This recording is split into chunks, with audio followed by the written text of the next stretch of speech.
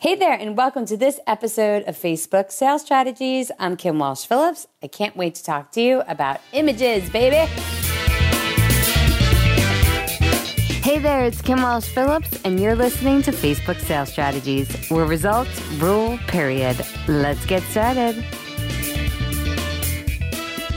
So, we are on a constant search, battle, mission, whatever you want to call it, for getting better leads in that are less expensive into our weekly webcast, right?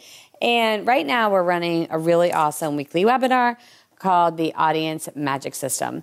And this is all about how to grow your audience quickly into a list of buyers. When we first started, we were getting leads in about $8 a piece, kept creeping up, and it was going to about $17.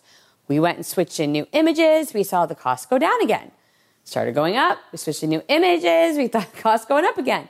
Thought, heck, what if we just changed images every 2 days? Like went completely crazy with this and just went full throttle and changed images every 2 days. And guess what happened?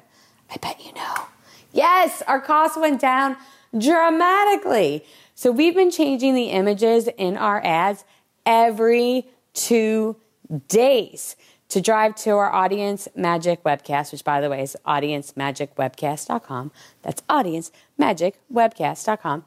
And our costs went from $13 per lead to $4.44 per lead. So legit, we are tripling the number of leads we're getting without changing our budget.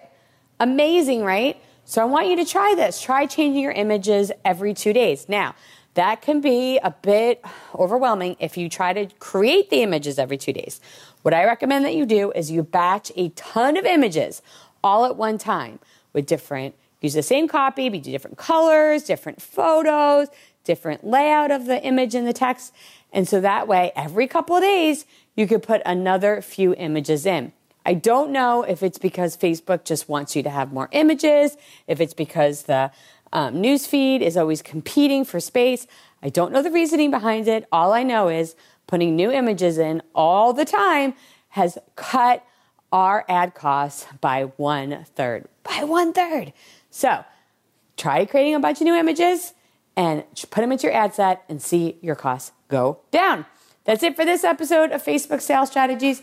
By the way, I have an upcoming event that we're going to be doing all the images for you, taking your photo, doing professional hair and makeup, creating all your social media posts. If you want all the details, you've got to be on my list. You can get on my list right now by signing up for our upcoming webcast at audiencemagicwebcast.com. I can't wait to see you there. Thanks for listening to today's episode. If you want 10,000 Facebook fans and to turn them into your cash-paying customers, then join me for a free training where you'll get those fans in 72 hours and get them to buy. Join me at 3daysto10k.com. That's 3daysto10k.com. We'll see you next time.